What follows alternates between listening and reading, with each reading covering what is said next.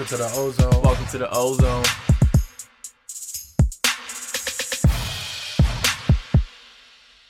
Welcome to the Ozone. Welcome to the Ozone. The voice of Magic fans.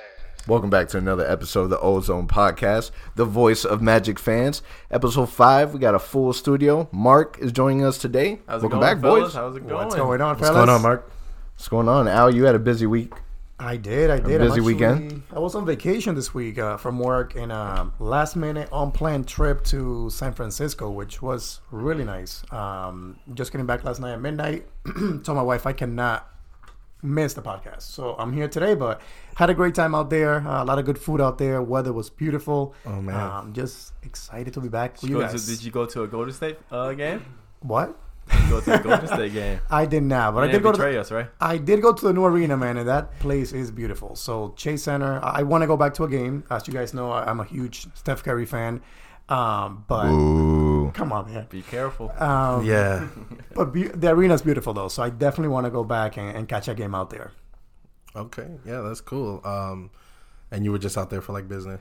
Yeah, so my wife got a last-minute trip. It was okay. not planned. And I'm like, listen, pack our bags and go. And we did that, Wow. and it was unplanned, last minute, and we like it like that. So that worked out really well. That sounds. Now, what ended up happening is he knew that I went to Chicago. He was like, nah, I got There to you go. up and one time to San Francisco. He saw us all drowning in the snow and decided to go over with the palm trees and There you go. good weather. The weather there was beautiful, though. I think it was 60 degrees the entire time. It was just amazing, man. Sunny every single day. So, yeah, not to take anything away from Orlando, though. This is the place to be, but Yes. It's too late. You made me jealous. Yeah, right. you got to go. You got to go now. Yeah, Yeah, but Justin, you're going to a concert tonight, right? I am. Let Anybody us all who know. knows me knows I'm a huge Sarah Bareilles fan. Who? Sarah Bareilles. And yeah, so I'm going to her show tonight at the Amway Center. I'm super excited. If anybody is there, you will see me probably cry. You know. Do you plan on losing your voice tonight? Yeah. Okay. Yeah. I'll be singing along passionately, you know, but I'm excited. I need some videos from that tonight. if I you don't got mind. you. Nah, keep those to yourself. All right, guys. So let's get right into it. Let's go through the numbers. So, currently the Magic after this past week, our record is 6-9. Seed in the East is in 8th. Seed in the Southeast, we're looking at 2nd, but we were previously 3rd. So it looks like we went up one there. So offense, points per game, we're sitting at 102.9, 29th in the league. 3-point percentage, 31.3. We're still sitting at 30th.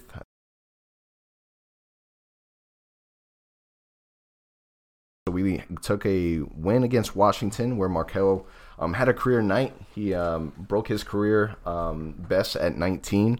A loss against Toronto where Vucevic and Gordon both got injured within a 3-minute span, and then a loss last night in Indiana. But Isaac had a career night with 25 points, 9 rebounds. So what do you guys think about the games? What did you like? What didn't you like? Yeah, so it was a busy week for us this week between the news of the injuries and then, of course, on the court as well. The Washington game to me stands out the most. I know that's the only one we won this week, but that was a really fun game. I know, Mark, you were there at the arena. Yes. I was there as well. That was a really fun game. Really fun game. Real exciting. That fourth quarter, I know we lost the lead. Washington seemed like every three-pointer they just threw out there. But that was a fun game. Markelle with the steal at the end, the crazy dunk to secure the win for us. I jumped right out of my seat. Oh, me after that too. dunk. I was That jumping up great. and down, screaming. That was a really, really good win. And then, unfortunately, after that, things kind of went south. So, Toronto happened. We lost that game. We lost Vucevic. We lost Gordon in that game. And Indy, again, like you said, and it was a tough loss last night. We had that game. Felt like just one rebound away, one quality shot away from securing that win in Indy last night. But, again, looking at positive things always, right? Markelle showed out this week. Amazing performances. Career night against Washington. And then again, follow that up with Isaac having a career night last night. So tough week, but understandable. We are short-handed out there right now. So I think during that Washington game, obviously, like Bradley Beal is a monster. It doesn't matter what defensive scheme you run against him. He's going to show out.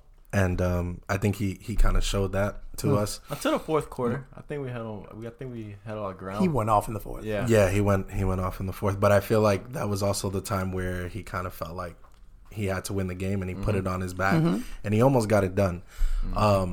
Markelle, like you said, showed out. Oof. I love Markelle's energy. I think just even when he's not scoring, and I think we've seen it during this week, even when he's not scoring, he impacts the game because he brings good energy. And I think that energy kind of pushes people to get involved and work harder.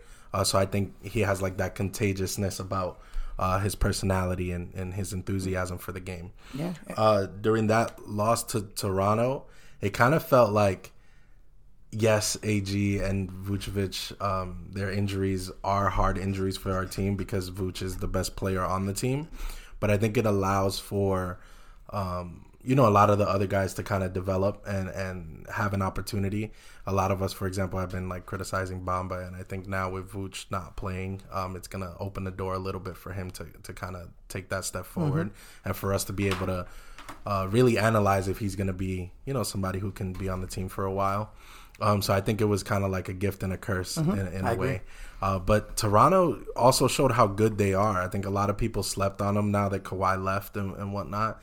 But they showed that they are still a threat without Kawhi. They didn't even have Laurie or Ibaka that night either. Yeah. They're a pretty deep team. And their young guys like really stepped up. They're young as well. guys, man. I know I said in the group chat to you guys, but those young guys are picking up from the G League. Yeah. They're all just playing incredible. Like, anybody they throw out there is just balling. Terrence Davis, 19 points off the bench against us. What's the other guy?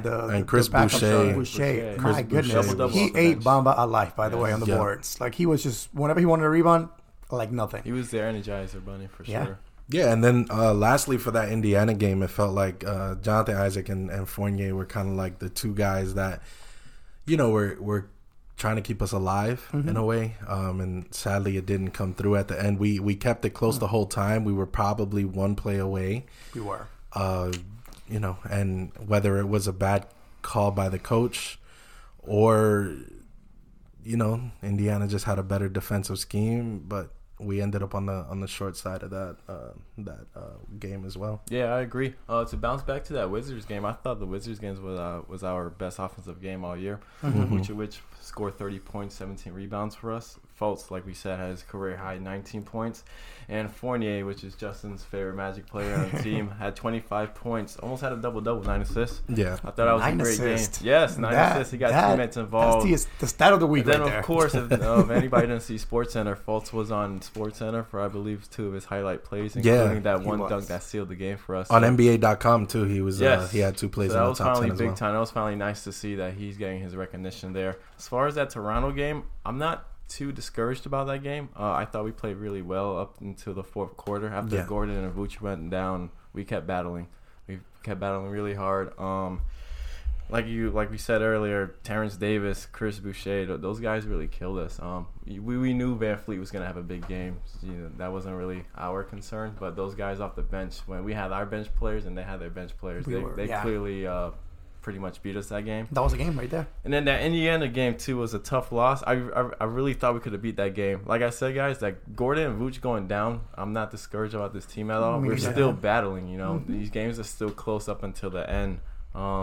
Isaac had a career night, 25 points, 9 rebounds. So I'm happy with him. And then 8 3-pointers in the third quarter really stood out to me last game as well. Yeah. I know we took the loss, but there's some encouraging signs I believe that we can keep carrying forward with. For me, the Washington game was a big game. Like, I enjoyed watching that game just as a fan.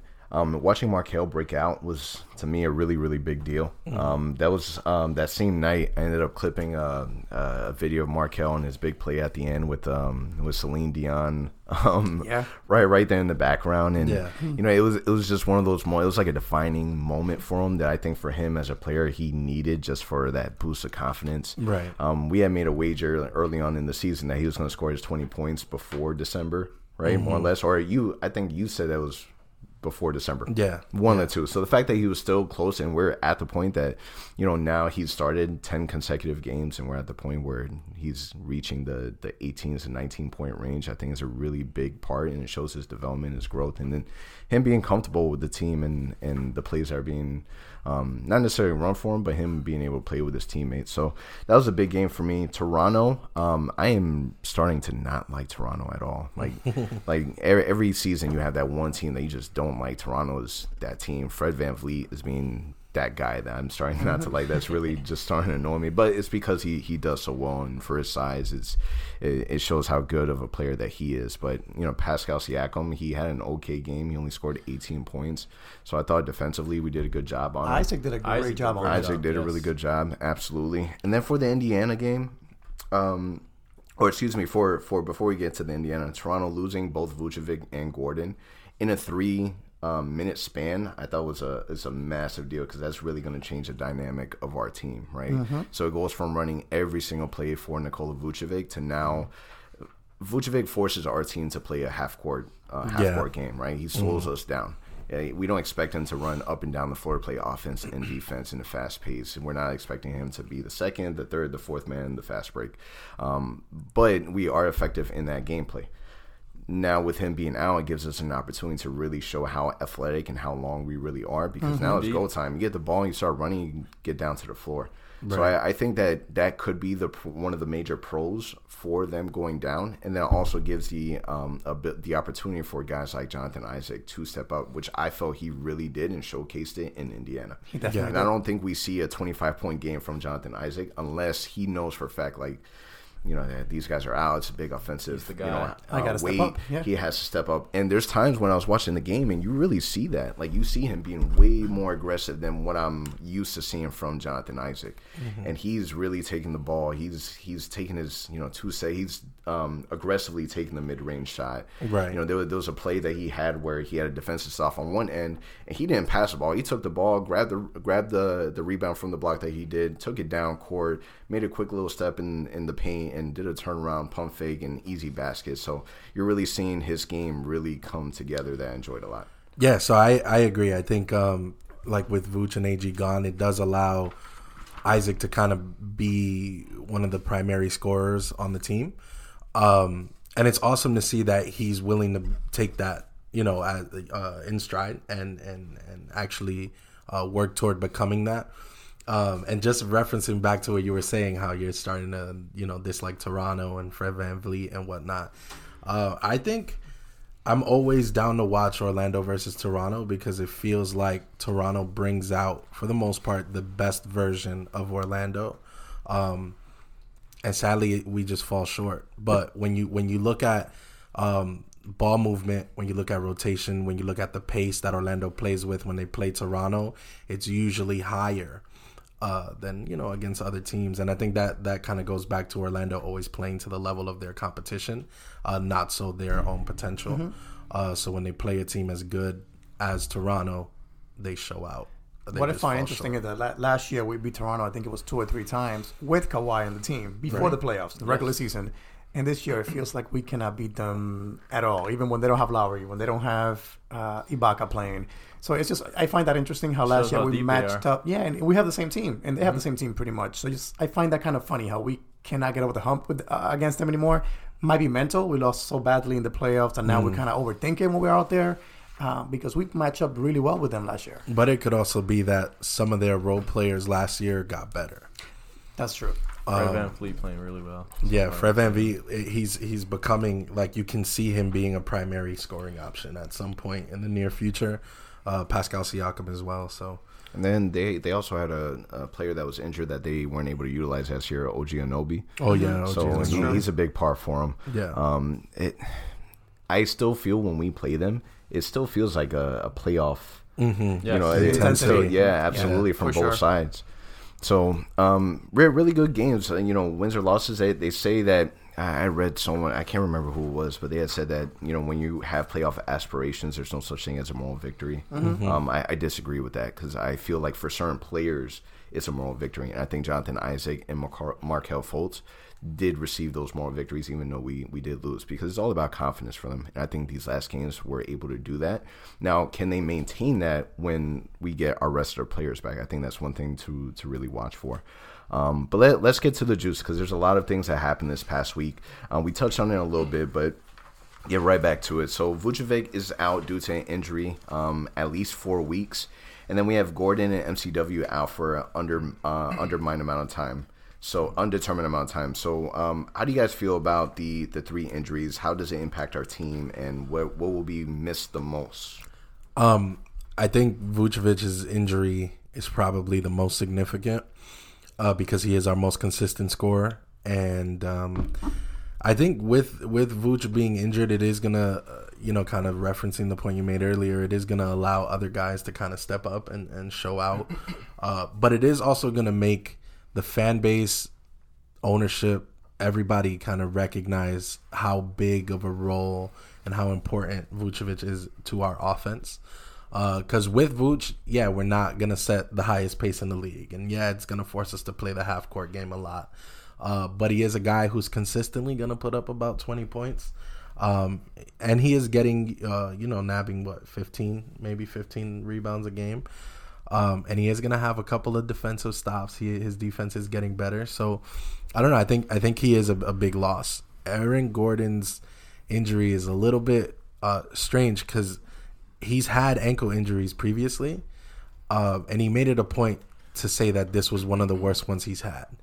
And you know your body better than anybody else. So if you felt that, I think that is cause for concern, especially a guy that's as explosive and kind of works off his jump, as much as AG does. So I'm a little concerned there, but I'm not sure how much his loss is going to impact the game, because I do think Aminu is a good option to play in for him. And Aminu, if he can have starters minutes, is going to impact, and we've seen that in the last couple of games. When he has starters minutes, he impacts the game at a pretty high level. So are you surprised that Coach Cliff didn't insert Aminu in the starting lineup and decided to go with Wesley Iwundu? Yes, I am surprised because as much as I was vouching for Iwundu to have minutes, it's a bit strange to go from not playing at all to being a starter. Yeah, same thing with me. I found it kind of strange. I expected to see Aminu in the starting lineup for 2 reasons: the length that he adds, and he's a more proven shooter than Iwundu is at this point in his career. So we need offense, right? We need to get some points out there. So I kind of just wanted to see that change. Unfortunately, it didn't happen. But I mean, let's see how Iwundu does. I'm looking forward to him getting a chance and see what he can do out there. No, I agree. I don't really mind a Wanda move, just because that gives us, a backup big man that could sub Isaac out the game, or Birch. I don't really mind that move so much. Like you said, we're going to need Aminu to step up, as he's proven before. He is coming from a playoff contending team where he started relatively every game. And Iwundu, I don't think we're asking so much for him. Just go in there, hustle, and just knock down shots, open shots. One thing I will say on the injuries news is Gordon was going to take some shots tonight. And he said he actually may try to play tomorrow in Detroit. So it may seem that he may be out. I don't think he'll play tomorrow, just my personal opinion. But he might be back by Wednesday in Cleveland, which that I'm excited for. I do want to see Gordon, Isaac, and Fultz kind of just be, go out there with Fournier and just ball out. Mm-hmm. The pace last night against Indiana was fun. I watched pieces. I was flying back last night. I watched pieces of the game, the highlights. Everything I saw with the Magic in the third and fourth quarter when they really started playing well, it was Fultz sprinting, Augustine running. That I'm really ready to see a little bit while we get Vooch back. But I want to see Gordon in that same group as well. Right. So I agree that he may play, just based on the reports and whatnot. I don't think you should. But yeah, I agree. I don't think you should. Not Give yet. it about but another game. But it's not necessarily about him being on the court. It's about how he's feeling on the court and how his body's holding up. Because you could play on the court, but if your ankle is still bugging you, or there is some type of issue or damage, you're not going to be as explosive as you typically are. And we see what Aaron Gordon does typically, and he's not a primary option when he's 100%. So with him having this injury and coming back at maybe 70, 80%, you have to believe that he's not going to be, that much of a primary option. I think for me, obviously you don't want any of your key players to get hurt, but I'm okay with it. I'm okay with it because this is why we have a deep team. This is why you have players that can step up in the role and still be effective and be a big part. If the injuries occur and the benefits are that the Jonathan Isaac can play at the level that he's playing, then okay. Now, my fear is not necessarily fear, but my concern is, okay, so now what happens when you do get the Vucevic back? You do get, Aaron Gordon back? Because what I see a lot is we utilize Vuce with the high pick and roll pretty often with Evan Fournier. What I saw a lot last night is, the pick and roll was still there, but the roll was to a Khem Birch who is receiving the ball either, not close to the basket, so he's not effective in that position. So how are you really still utilizing the high pick and roll? How effective is it? Are people really going to cheat on the Vooch and then leaving Evan Fournier open? So I would have liked to see a different scheme playing. But all in all, I think that with the injuries, it's only going to, right now, it may not look like it because there's a big offense missing, but I think it's going to impact our team in a very, very good light.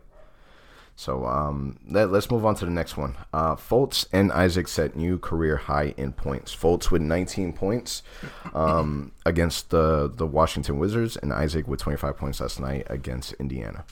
Man, I think we can definitely start to see the future of the Magic, if you want to call it that. I really believe that's what the future of the Magic is. I really think Gordon, while he's a great player, I don't think he has the potential that Isaac has. And of course, we know Fultz. He came into the NBA being the first pick in the draft. Yeah, he got hurt. But we can see these glimpses of greatness from him coming out right now. We saw him playing 28 minutes last night, which is the most he's played so far for us. So I'm hoping that's increasing over the next few weeks. But again, he's always leading the team in plus and minus. That tells you he's making an impact out there. Number two, Isaac. I mean, this injury, the first thing that I thought about when it came out that Vucevic was going to be out for 4 weeks is this is his time to shine, especially while Gordon is also out. It's like you have to take somebody has to take the shots. He'll be that person. And we saw what he did last night. 25 points, 9 rebounds, 4 assists, 2 blocks. I mean, this kid has all the tools to be an amazing player. We need that great future thinking leader or star player. I think we're seeing him right now wearing number 1 for the Magic.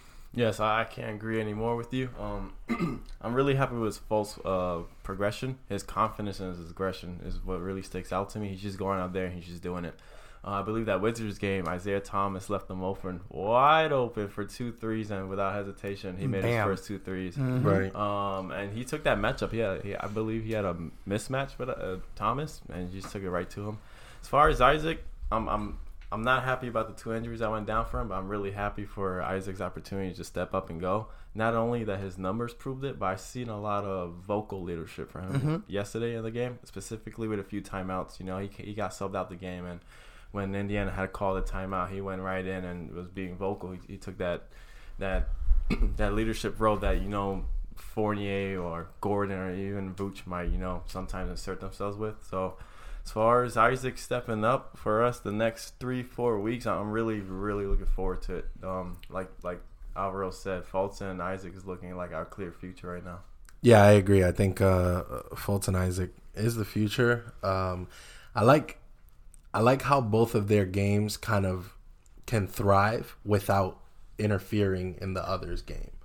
And I'm interested to see kind of when Fultz is kind of like unleashed and what he's going to set like for speed and pace, and how you guys said how much he's going to push the pace, run the ball, and kind of throw up lobs for J.I. and A.G. It's really exciting. I think this is a really fun time to be a Magic fan, and kind of interesting to see the bridge between like old Orlando and New Orlando for sure. So yeah, it's a really interesting time. As Magic fans, we naturally just automatically talk about, who are the untouchables, right? To me, the untouchables are Isaac. Fultz, Isaac together. I'm gonna make it a thing. They do play really well together. And to your point, their games do complement. You know, they're able to push the ball, and Isaac is so long, so lengthy that if he gets too close to the rim, it's hard to stop him. There was a play yesterday that it kind of seems like Miles Turner almost tackled him to get him from not getting to the lane. So it's there. You can tell that a player like Isaac, he's getting a lot of attention. Markelle obviously gets a majority of it with how social media is, but Isaac he's starting to really make a name for himself. Right. And I can see like I started to say he'll be the face of the franchise in 2 years, but man, I give it minimum a year. It's almost impossible not to. And they're getting a lot of national attention. So Isaac, of course, had the breakout game yesterday, but he's been stat padding the whole entire season so far. And he's always featured on NBA.com, on highlights out there of his crazy blocks he's been having. Right. For defensive plays. Exactly. So I think when you add that and Fultz together, you're starting to see the magic on The Jump, on Bleacher Report, which, again, we have been mentioned in the past, but not in the way that it's now. It's youth, it's future thinking, it's star player potential. So which we haven't had. So I have a question. New Shaq and Penny. Ooh. Interesting. If Vooch gets moved, right, and J.I. becomes our regular 5, new Shaq and Penny. You honestly think that we'll put him at the 5 permanently? I think so. Because he's only going to get bigger. He's not going to get smaller. I do like him at the 3, though. I do like him at the 3-4 as well. I feel like he's able to do more. You have to spend a little bit more time. And he's a mismatch. Out of 3 and 4, it's a mismatch, which is so long. Definitely. So you got to put a guy. It does bring versatility for us at the 5. It makes us different. He's so good at being able to put the ball on the floor, and his length, and he utilizes the Euro step so effectively. Mm-hmm. For his size, is crazy. Yes. But I guess I was just thinking more so if we're gonna keep AG, and AG is in our future plans, you have to believe AG eventually is gonna be moved to the 4. He can't play the 3. No, right. So, I mean, what would be the other option? But Isaac can play the 3. Yeah, and I think what we've always known is that Gordon plays the 3 on the defensive end. On the offensive end, they really swap out. So I think that's kind of how they're doing it. But I know what you're saying, because I actually have been thinking of that for a while. Heck, playing 2K, I like to just put Isaac at the 5. Yeah. Just because it creates so many crazy mismatches. The team is so fast, so fun. And yeah, you get crazy and think about an Isaac, Gordon, Aminu, or heck, Ross and Fournier with Fultz. That's a lot of offense. That's a lot of fun. That would be our version of the death lineup. Exactly. Markelle Fultz, Evan Fournier, Terrence Ross, Aaron Gordon, have 4 and Isaac sitting outside the 3 with Fultz. The issue is this, though. It's disgusting. We know our head coach. Mm-hmm. He is not one to try crazy things. He's not one to do anything that is not by his standards. Slow and steady wins the race with Cliff. So, and I think with these injuries, he needs to break that shell. Yeah, he needs to try different things. I think we need to see Isaac play the 5 a little bit more. Yeah, I think now he'll be able to do that, but it's kind of hard to keep a player like Vucevic off the floor for a long period of time. Oh yeah, as long as Vooch is on our roster, he's going to be our starting center. There's no way. But not even starting, just at any point in the game. You know, because how often do you see where Vucevic is not in the game, but you still have so many key starters in the game without him? True. So I guess that would be the hard part for me to see, or to have Cliff make that decision to run a lineup like that during the game. Anyways, let's get to the next one. So Tracy McGrady was on The Jump, and he had some interesting things to say. So they were having a conversation about Jamal Crawford and how he hasn't been signed to a team yet. And Tracy McGrady goes on to say, I mean the Orlando Magic. We need some help down there in Orlando coming off our bench. Vooch is out. Aaron Gordon twists his ankle. We really need some firepower coming off our bench. We still have a open roster spot. Could Jamal Crawford be that guy to really help this team with scoring and shooting? Yeah, I think during the first episode of our podcast, Jamal Crawford was one of the guys that we talked about Orlando possibly signing. I think this idea that he's too old to play is a little ridiculous. His last, and they covered it on The Jump, but his last game in the NBA, he dropped 51 points, I think. So, yeah, so I think it's a little crazy to think that he can't play. And he would be in a situation coming to Orlando where we don't need him to be this, crazy dropping 35 a night. Just somebody who can come off the bench, give us, like a instant offense, I would say, and just pick up the energy to get the other guys involved. And I think Jamal Crawford would be perfect for that. Now, an argument can be made. Cliff was using a 10-man roster. He now is switching to a 9-man roster. You add a player like Jamal Crawford, you have to give him PT. Just the amount of the veteranship that he brings, plus the ability to score, put the ball on the floor, shooting. How do you not put him in the mix? Who's going to be the man out? That's a good question, and I'm not sure. But I would be looking at possibly DJ or MCW being moved. I mean, there's no other, what do I want to say? There's no real other option unless he extends that rotation, which then kind of cuts off the other guys. It's hard to get in a rhythm if you're playing 20 some odd minutes a night. So it will become a difficult situation, and I don't think that we bring Jamal Crawford in unless somebody is on the way out. I don't know what the Magic's waiting for. I would love for us to bring in Crawford. I know our front office is very conservative. We don't like to make a huge splash or do anything out of the ordinary. Yeah. But I feel like this next month or so, would you guys agree would this be our make and break, like halfway through the season? December is always that month that kind of gets us out of the conversation.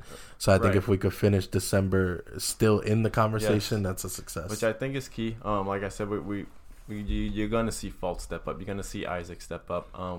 We need to see Ross step up as well. But adding a guy like Jamal Crawford, I don't see it being a negative. I can only see it being a positive. It adds us another ball handler. It gives us another score. Like you said, Justin, this guy just dropped 51 last season. He's home just, chilling, Why not bring him onto a roster right now for a team? But where do you fit him in? Now, when it comes to bringing Crawford in, I'm not looking at playing him 25, minutes a night. Give me at least 15 minutes. Just a threat out there. Just a threat. Another ball handler. Yeah. Yes, you're right. That would require some sacrifice minutes from Augustine. I don't mind seeing it too much from MCW. As much as he is as our defensive anchor, our primary ball handler defender, to get in a little boost like for last night, those last 2-3 minutes, we kind of got a little shaky there on offense. A guy like Crawford would have came in and gave us a few key shots. Even when Ross is considered our human torch, but he also he goes on streaks where he goes a little cold. Yeah, and we need that bench. We need that offensive fire coming out of our bench. So adding Crawford, to me, I don't know. I think it's a no-brainer. I want to see the front office do something a little bit out of the ordinary. So that's the thing, though. So it's something that just makes sense, right? You think about it, it's the right move. It logically makes sense. We need a shooter. We need a scorer. However, like I said before, whether it's our coaching staff or our front office, we know they don't like to play the popular thing, right? They do what's right. And they'll play it safe. And I think the Jamal Crawford move would be kind of a splashy move, kind of like the Melo signing with Portland. Will bring attention to the Magic, and they just don't do those type of moves. Again, like I said on the first episode, I think they'll bring somebody from Europe or something before they'll sign somebody like Jamal Crawford. Yeah. So while it makes sense to all of us, I think the reality is that I don't think it'll happen. I agree. I think the team needs a player like that on their roster. Maybe not so much to actually get in the game, but at the very least to be a locker room guy. Last season, I really wanted us, or maybe even on this offseason, I really wanted us to pick up Vince Carter just because of his leadership that he would bring. I know how you're looking at me smiling. That the oldest player on our roster is DJ Augustine at 32 years old. DJ Augustine is the only real veteran. If you look at the definition of it, the only real one on our team, right? He's been through different teams, has had some success in the playoffs, but he's the only one talking to our guys in the locker room from that standpoint. Having a player like Jamal Crawford, I think, would really help, not necessarily just with the morale, but a player that could really talk to the young guys and also be effective on the floor if we go through any type of injury where he is needed. So now we're going to move over to our next segment, Pass or Shoot. So over this past week, Dan Favor of Bleacher Report, he came out with an article where he listed all his underachievers for every NBA team in the league. And for the Orlando Magic, he selected Terrence Ross as the Magic biggest underachiever so far. Pass or shoot? Pass. I'm stuck between pass and shoot, honestly. I'm passing. I'm shooting, and I'm gonna tell you why.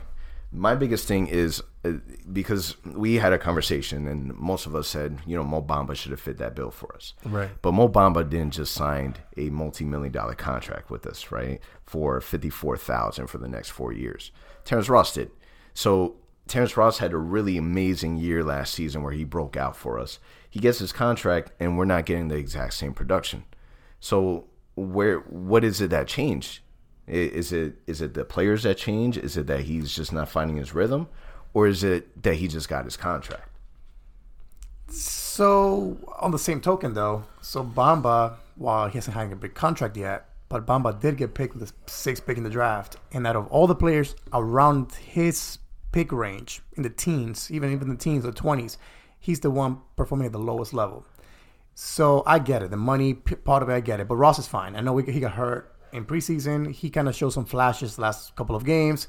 But his shot's still not there. His percentages look really, really bad. I understand that. But Bamba looked like a beast in preseason, the first few games, right? And then I asked you the same question. What happened to him? Like, he just disappeared. I can tell you what happened. He's a rookie. He's still learning. Yeah. I get what you're saying. Do I believe that Terrence Ross will eventually get it together? Yes. I honestly feel he will find a shot. But if the question's being asked, who is the most underachiever on the team, I'm going with Terrence Ross because he got the big contract. He's a veteran. He knows what's expected of him. He's our key role player. He's supposed to be our 6th man, and he's just not producing. But I think also if you add to that now, Bamba should be the starter right now, right? So Bamba should be the one starting instead of Birch, who should be the backup right now. But do you feel comfortable with Mo Bamba as your starter? That's what I'm saying. If he was performing at the level that he's supposed to be, that was the expectation, right? Exactly, he should be. He should be that next Vucevic, right? That next guy that's in line to be Vucevic in the near future. I think you guys are forgetting something. Mo Bamba was in a conversation, right? When the season was over. Yeah. If we were supposed to let Vooch walk, and Mo Bamba was supposed to be our future starting center. And a lot of Magic fans were upset when we brought back Vooch. Right. Yeah. So I think by that qualifier, Mo Bamba is the biggest underachiever. He only played 30+ games last season. And that's fine. But we're talking about when you measure underachiever, right? You measure expectation from reality. The expectation was that Mo Bamba was going to be good enough, that his ceiling was high enough, and that his current standing was good enough to where we could let Vooch walk.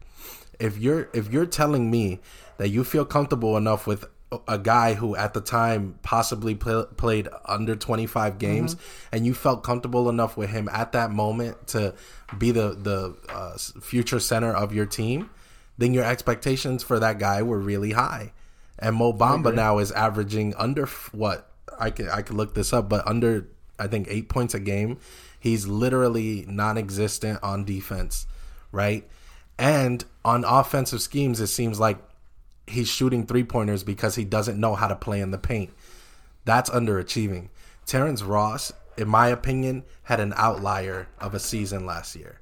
Nothing in Terrence Ross's history kind of pointed to the fact that he was going to be a 6th man and he was going to be successful at that role, but it happened. He didn't win 6th man of the year last year, but he was successful at that role, and he was a guy that contributed in a major role to us having a playoff appearance last season.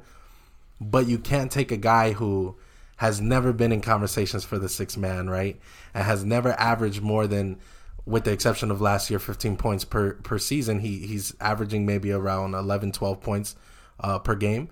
You can't expect that guy to become something greater than what he is overnight, even if he signed a multi-million-dollar deal.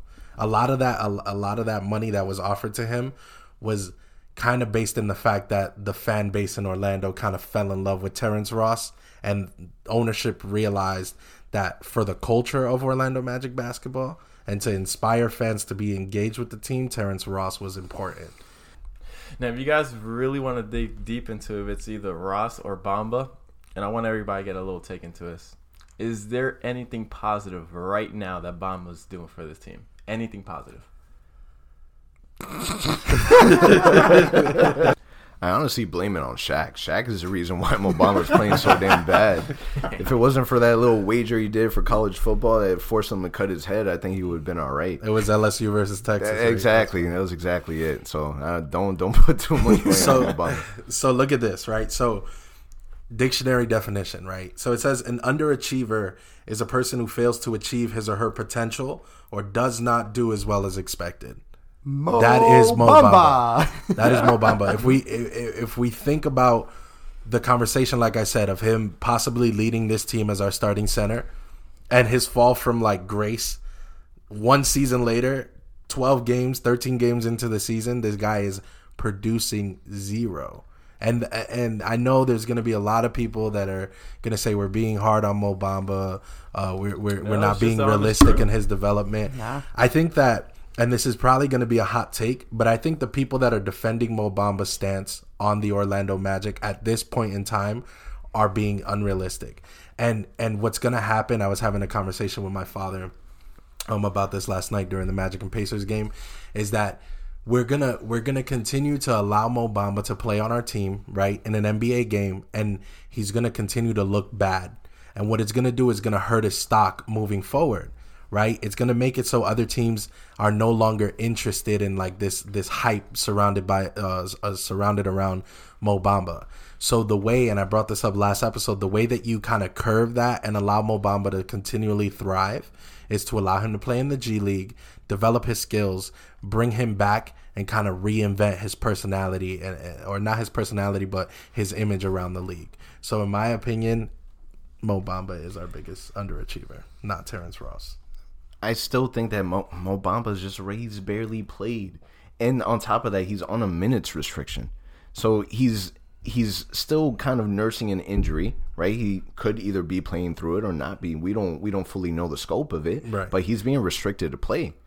So he's barely played less than 45 games, 50 games max. If they would have said the same thing about Markelle Fultz, then we wouldn't be getting the outcome that we're getting with them now. But I think go ahead. I think the biggest issue is I don't think we're even looking at his numbers. I think is the effort. We can clearly see a difference when Birch is in the game and Bama's in the game. You can clearly see. Yeah, and look at Birch yesterday. Birch didn't play well against Indiana. His first real start, right? Mm-hmm. But one thing you cannot deny about that guy is he's going to give you hustle and heart in every play. And I think that you can't teach, right? Mm-hmm. So Mo right now, what I'm saying is, from a disappointing standpoint, it's not just the numbers. The numbers are whatever. Like we can live with that. He's a rookie. He's still learning. I get that. That 100%. But look at Markelle Fultz too. He missed 3 years. Really a bad injury. He couldn't even shoot. And he's out there busting his ass, man. He's out there hustling, throwing himself on the floor, per plays. So what I'm saying is that. So disappointing, it's not numbers. What I'm saying, he's the biggest disappointment. I think it's just the overall look. He's on the court, and I tell you, man, like I go to games, people just look puzzled when he just cannot grab a ball. He cannot grab a rebound. A 5-foot player doing layups over him. I just don't get it, man. Yeah, but we drafted Mo Bamba knowing that he was going to be a project. We gave Terrence Ross a contract to know what we were getting in return. And I'm not saying Mo Bamba's playing good. I'm not saying that he's playing well. I'm not saying any of that. I'm just saying between the two, if I had to choose, because we gave him a long-term contract, Terrence Ross, that for me, he's our most underachiever. Well, and we're probably going to end the segment on this, or the topic of Mo Bamba, but I have one last point. And that's that when he was drafted, right, we all, like you said, knew he was a project. We understood that this was going to be something that took time. But one thing that you can control 100% of is effort. It doesn't matter if your skill set is not there. You have the intangibles, you're long, all of these things. And you're shooting and, your defense is going to pick up with time. We understand that. But your effort you can control. And Mo Bamba's effort is in question, and he has not done anything to kind of put those questions to rest. And as long as he continues to slack off and be disengaged in the offense and defense, those questions are continually going to be there. And you have to believe that if we're asking those questions as fans, other front offices have been asking those questions because those guys overanalyze every aspect of every player's game. So Mo Bamba's stock around the league, I'm pretty sure is quite low at this time. All right, so let's get to the next one. FIBA Fournier, is he here to stay? Oh, Justin, you got to start off with that one, man. Hell yeah, You gotta he's start here to off with stay, that one. man. And passing, man. There's And man, passing, man. and You're I know, passing that? I know, Passing. I know, and obviously I'm gonna shoot, but and we talk about Evan quite often on this podcast, but FIBA Fournier is real, the hype is real, and he's gonna. It's real internationally. I'm not saying that it's not real. It's there. It's just not here in Orlando. It's here because I'm sitting right in front of you. Evan Fournier is that guy. I think Evan. He has his moments. Okay. He has his moments. The issue is that it's not consistent. Mm-hmm. We've seen it. We've seen flashes of it in consistently in the beginning of our season. But, man, there was a moment yesterday when we were watching the game, and I sent the text. I'm like, whatever you do not trade Evan Fournier. Literally a play after I've said, I was surprised I'll you take said that back, man. I'll take it back. Never mind. You almost had me, Justin. You were right when you said what you said. When I said I was just kidding? No. When I said I'll take it back? No, Evan is one of those guys that is going to give you passion, is going to give you effort, is not going to hide how he feels when he's on the court, is going to be vocal, is going to try to get other guys involved, is going to take big shots whenever the big shot is needed. Every quality that you look for in a player, right, to build a franchise around. And I'm not saying that Evan is that guy that you build a franchise around, but I'm saying he has most of those qualities. Consistency is his issue, but you cannot tell me he's shown that he's capable of dropping 20 plus points per game, right? You can't tell me that if Evan consistently came through and dropped 20, 23, 25, 26 with 5, 6, 7, 8, 9 assists per game, that's the best player on most teams in the NBA. So, like you mentioned, that is true, but we don't see that every night. I'm going to pass big time on that one. I like Fournier. He's a competitive player. We know that. He's our best clutch player. We talked about that last week in our episode from last week. However, the issue with him that I have is he doesn't have the highest IQ, man. Like last night, as Anthony mentioned, there were moments where we're like, oh my God, this guy's here. My God, keep feeding him. But then there's those moments when he just doesn't look like himself and he just makes some dumb decisions. Whether it's some random shots that he has no business taking, with the shot clock still at 20 seconds. I'm just not a fan of the IQ piece of Fournier. Whereas I feel like in FIBA ball, he plays pretty organized. He knows what he's doing. He's clutch. He's smooth. And with the Magic, I don't see that for whatever reason. So he is playing amazing. Don't get me wrong. He is balling right now. He's leading our team in scoring the last few weeks. He's doing really well. But for me, I don't see it happening long term. Now, don't forget, too, this is a contract year technically for him. Mm-hmm. He can opt out, and I'm pretty sure wants to get another 5-year deal, 4-year deal. So that same thing about Terrence Ross we talked about, you can apply it to Fournier this year. And hopefully, I don't know about you guys, hopefully we don't make the mistake of signing him for $100 million 5 years again. Like I don't think that would be a mistake. Evan, listen, dude. Listen. If we're saying, and we got to be talking about based off this season. If we're talking about this season, right? He's playing well. But the question is, well. No, go ahead. I'm gonna say this, and then I'm gonna give it to Justin. The question is, the question isn't, is he a good player now? Is he here to stay? The whole entire 82 games last season, he played terrible. Okay. We're asking, is FIBA Fournier, what he was able to do internationally, is he able to do it over a span of 82 games for us? He's had he's averaging 17 points per game for the last 10 games. Mm-hmm. Is he able to do that the whole entire season? No. I think so. When we look at his stats so far this season, right? And I'm going to have to go back here. But he's averaging 17.7 points per game, right? 3.5 assists per game. And let me see. But he's shooting 44.7% from the three-point line, 48.5% from the field, right? Statistically, the best scorer on our team. He's leading the Orlando Magic in points. He's leading the Orlando Magic in field goal percentage. He's leading the Orlando Magic in three-point percentage. He's also towards the top 5 players in assist on our team, right? His turnover numbers are some of the Keep it going. This lowest. guy came with Hold on. a Are some of the this guy lowest? came with a bag today. Are some of the Fournier lowest on the? comments. Are some of the lowest on the team as well? So it's like, what else? What else do you need Evan to do to prove that maybe he's 9 years in his prime? Maybe he's in his prime, and for the next 3, 4, 5 seasons, this is the Evan you're gonna get. All right, so just so that I understand the scope of what I'm dealing with, right? Because obviously I know that you're an Evan Fournier fan. If you had the power to go back in time, you are Rob Hennigan, you're making the decision. Okay. Do you still make the decision to trade Victor Oladipo over Evan Fournier? Do I still make the decision? Yes. Oh man! All right, guys. Yes. So next topic. No, but I'm gonna tell you why. Wait. I'm gonna tell you why. The reason why I would still make that decision is because you can only make decisions based on what you see at the moment. Anybody could look at decisions 3-4 years down the line and say, "Oh wow, that decision sucked." Different take, yeah. But in the moment, I would have made that decision. Victor Oladipo, you're looking at Victor Oladipo as a post OKC player. The player that Oladipo is now, or was before his injury, and who he was when he was traded from Orlando are two entirely different players. His activity is different. His drive is different. His all-around game is different. Like, I don't know. It's just... Didn't we give up on him too soon? He was your second pick in the draft. Yeah, we did. He was your as a general manager. He's your first pick, your staple of what you're doing for this franchise, and you traded him for a Domantas Sabonis that played really well against us last night, for a Serge Ibaka that turned into a Terrence Ross. Okay, but And if we Gordon never... stuck around this long, why couldn't Oladipo? I agree with So that. my thing That's is a this. really So good take. what was the question? The question is, if FIBA Fournier here to stay, right? My thing is, it's shown up for 2 weeks, but what has it been for the last 6-7 years?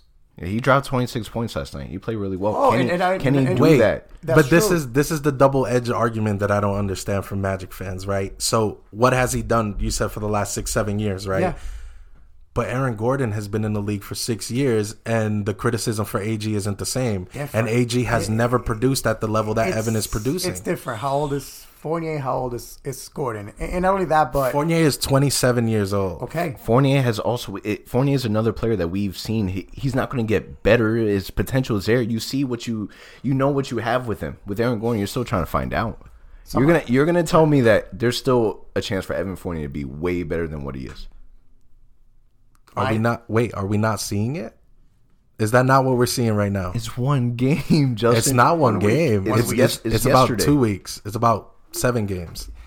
My thing is, And we this, man. played 12 games so far in the season. I say wait until All-Star break, see what Evan's All-Star voting numbers are, and then we can have this conversation All-Star. again. See, who?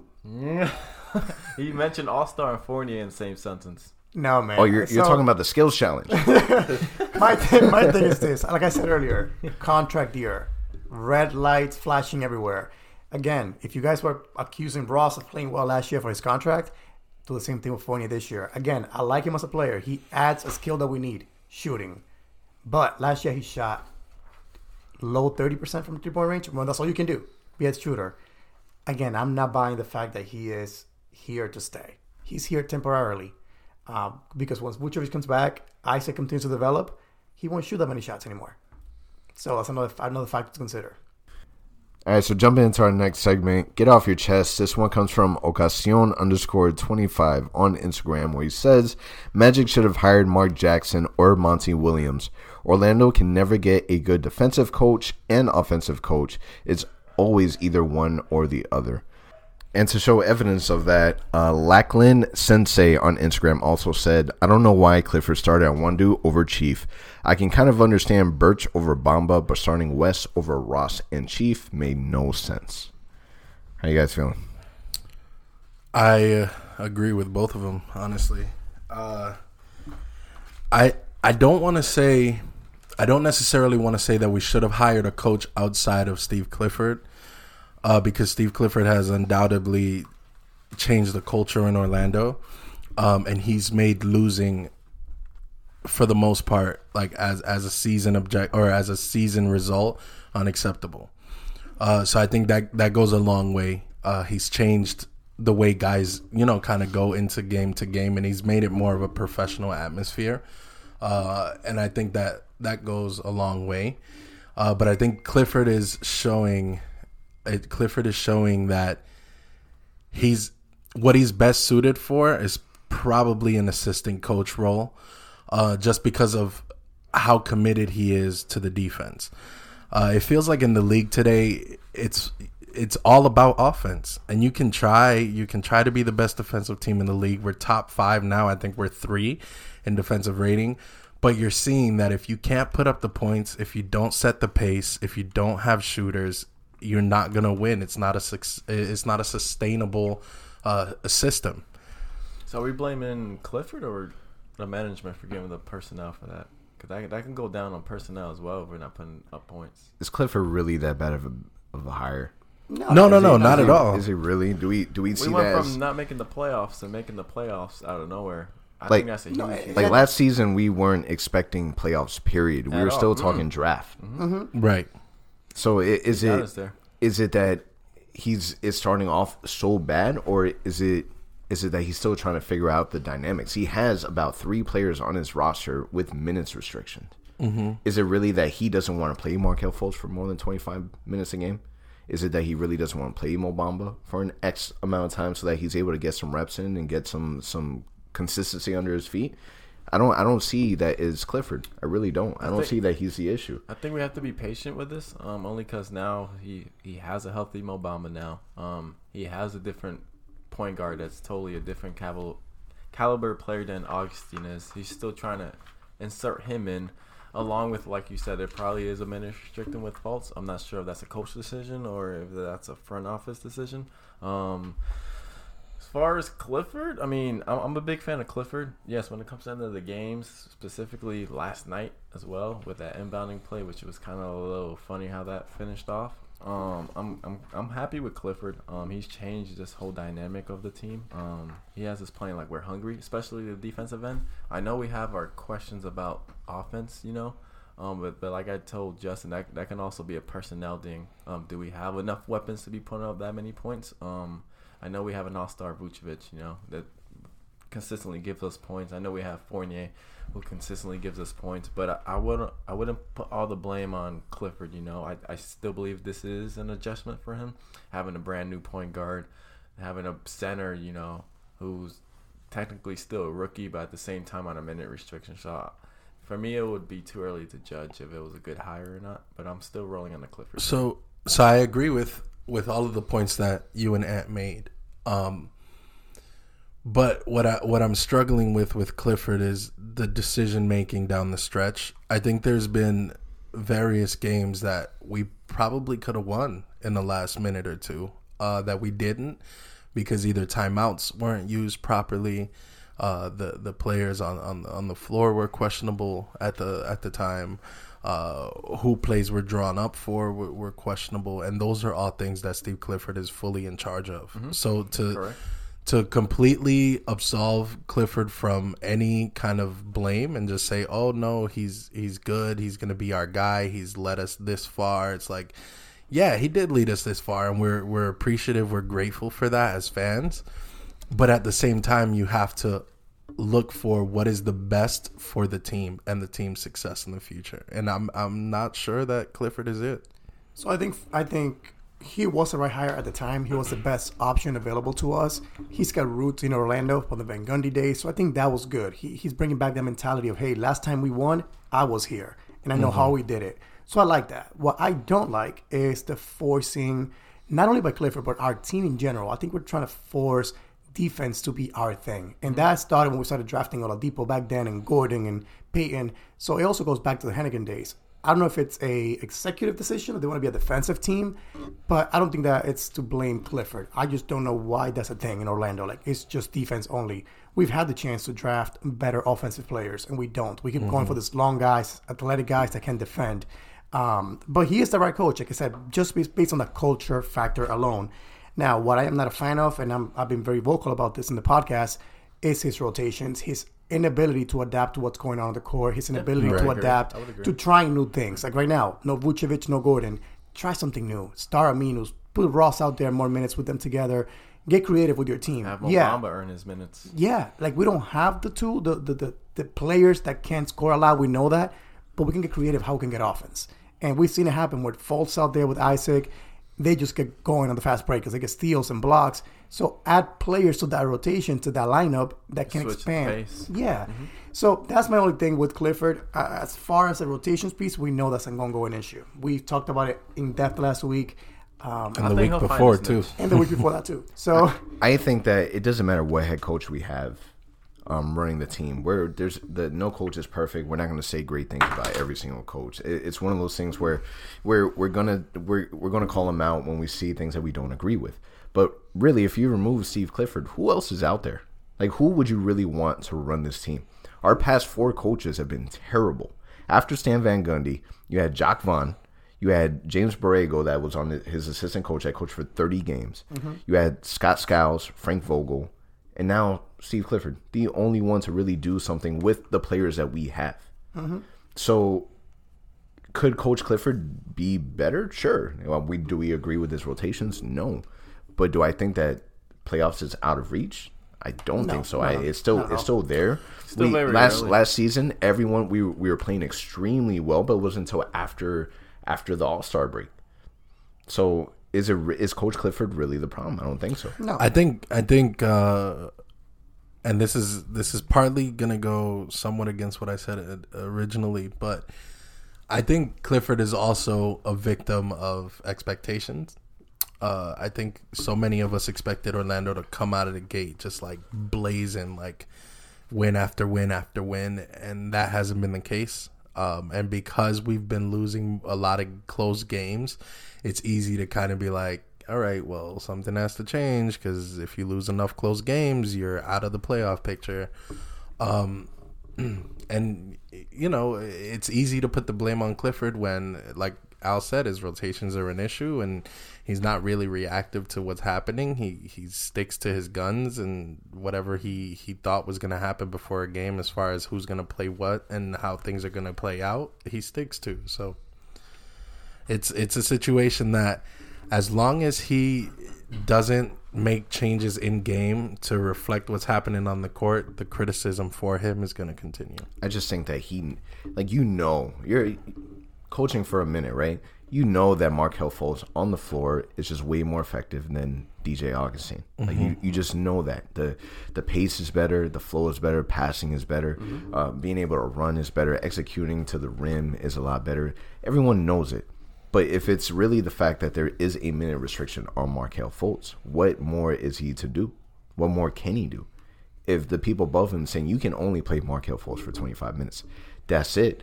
If the game's coming close to the end and he can't put him in because he's already surpassed his minutes, what more can he do? He can't do anything else. We don't know. We can only judge by what we see. But that's why it's so much easier to blame Clifford. Yeah. Now, in terms of anyone outside of the minute restrictions, I agree with. But I just think that there's a very special case for Markelle. Because to me, Markelle and Jonathan Isaac are going to be the two major factors for the legacy, if you will, for the front office that we have. And I think with these injuries with Vooch and AG out this next month or so, I think this is time for Clifford to step out of his comfort zone. Yeah. And try different things. And I wish the front office can just let, Isaac and Fultz just really play their minutes. Because right now, this month is very delicate for us. Yeah, knowing the Magic, that's always either a number in mind, a date in mind before they do anything. I think that number for the Magic might be December 15th-ish before they say to Fultz, go out there and play. You know how they are. They're just kind of developing him, seeing how he does. We saw 28 minutes, 29 minutes last night. So we're getting to the point where we're seeing a little more minutes coming out. So hopefully we'll see that continue. All right, so let's start to wrap this thing up. So the week ahead, we have 4 games coming up. Monday against Detroit, Wednesday against Cleveland, Friday versus Toronto, and then Sunday versus Golden State. We collectively agreed that next week, the game of the week is going to be for Monday, Detroit, where we've been keeping track of the wins and losses, and then whoever ends up having the most losses for, was it the whole month that we said it? Right. For the whole month, we're going to have them do something disastrous. And you guys on Twitter and Instagram will be deciding that as well for us. So, like I said before, do not keep it easy on us. Yeah, last week me and Justin, we held it down. We called that the Magic we're going to lose against Toronto. We got that right. So let's see what we got for this week. So Monday against Detroit. I'm putting down a W. I'm taking the L. There's no Vooch. I see Wait, a you're lot of taking foul an L or you giving an L? Because you took an L week 1. So I'm gonna take an L. I have an L against Detroit. I see Mo Bamba and Ken Burch getting into some foul trouble against those bigs down there. I'm 50-50. I'm really having a tough time here. I personally want to see a win. I think we need a win to kind of get things in order, especially before we go to Cleveland. I want to see a win, so I'm going to stick to that. I'm going to say we win tomorrow. Isaac puts up good numbers again. Fiva Foynier shows up again. So I think we win tomorrow. I'm going to stick with that. yeah, I'm with Al this week. I think Orlando pulls it out Without Vooch? against Detroit without Vooch. Against Drummond and Griffin? Yeah, because I think if the guys play with the pace that they played against the Pacers, I think that might be troublesome for Detroit. And I don't know. I think Birch is gonna give Drummond a little bit of a tougher matchup because Birch is a lot more physical than Vooch is. Typically, when Drummond and Vooch kind of match up, Drummond has his way with Vooch, and that's just based on the play style of Vooch. But I think Birch is gonna be a lot more physical. He's not gonna be afraid to kind of throw elbows in there and fight for rebounds and things. So I don't think Drummond is going to have as big of a game. And I think our guys, if they set the pace that they set against the Pacers, I think that'll push us over the edge against Detroit. I think it's going to be a fun game to watch. They're another team that's expected to fight for the 7th, 8th seed, more or less. Mm-hmm. I'm actually looking forward to see Derrick Rose play. I've been a fan in the past, so just to see that he's been doing so well, I'm curious to see, how he does against us, and then how Markelle Fultz reacts. Jonathan Isaac, I'm expecting a big game to see if maybe the consistency transfers over in the absence of the Aaron Gordon and the Vucevic, and let's see if FIBA Fournier is a real thing. All right, so let's close it out. Final thoughts. Final thoughts. I just want to see us win 3 games this week. I know it's going to be tough, but we do play 2 teams that we can easily beat, which is Cleveland and Golden State. So if we can steal one of Detroit or Toronto game, that can make a big difference in our record. So I'm hoping that Gordon is back maybe Wednesday against Cleveland, and that gives us a little boost coming back home against Toronto and Golden State. But that's my final thought. I just want to see us win 3 games this week. For me, I just brought it up, but I want to see the pace. I want to see what these guys can do when you don't have, kind of the half-court game of Vucevic slowing things down. I want to see how fast they can get out there, how the ball moves when their pace improves. Those are all things that I think can make the difference, especially against teams like Detroit and Cleveland. Toronto plays fast as well. So I'm excited. I think this could be a defining week for us. I actually agree with you, Justin. I am curious to see where our pace is going to take us this month or this week. I'm very intrigued to see if Jonathan Isaac can keep this going. He's on the streak where he's just scoring on the run right now. If we do find ourselves in a close game in one of these 4 games, I would like to see Clifford drop a few plays for Isaac at the end of the game. I do see him as a one-on-one player. He's worked with Tracy McGrady over the summer a little bit. You see glimpses of it. You saw of it last night. I want to see a few plays drawn for him at the end of the game. And for me, I'm consistency in the shooting. Last night's game was against 2 big parts of our offense that were missing. So the fact that we were still able to shoot really well and score over 100 points was something that I honestly didn't see happening. It was only by 6 points, but we were still able to do that. So just to see it again happening on Monday against Detroit is something to look for. And then the consistency with Jonathan Isaac. If we really see him as the face of the Magic, it's a perfect opportunity with your all-star center. I agree. Out of the mix. On that note, that's a wrap for us. Peace. Deuces. See y'all later. Thank you for listening to the Ozone Podcast, the voice of Magic fans. Be sure to visit our website, theozonepod.com. And remember to subscribe, rate, and leave a review on all your favorite podcast listening platforms.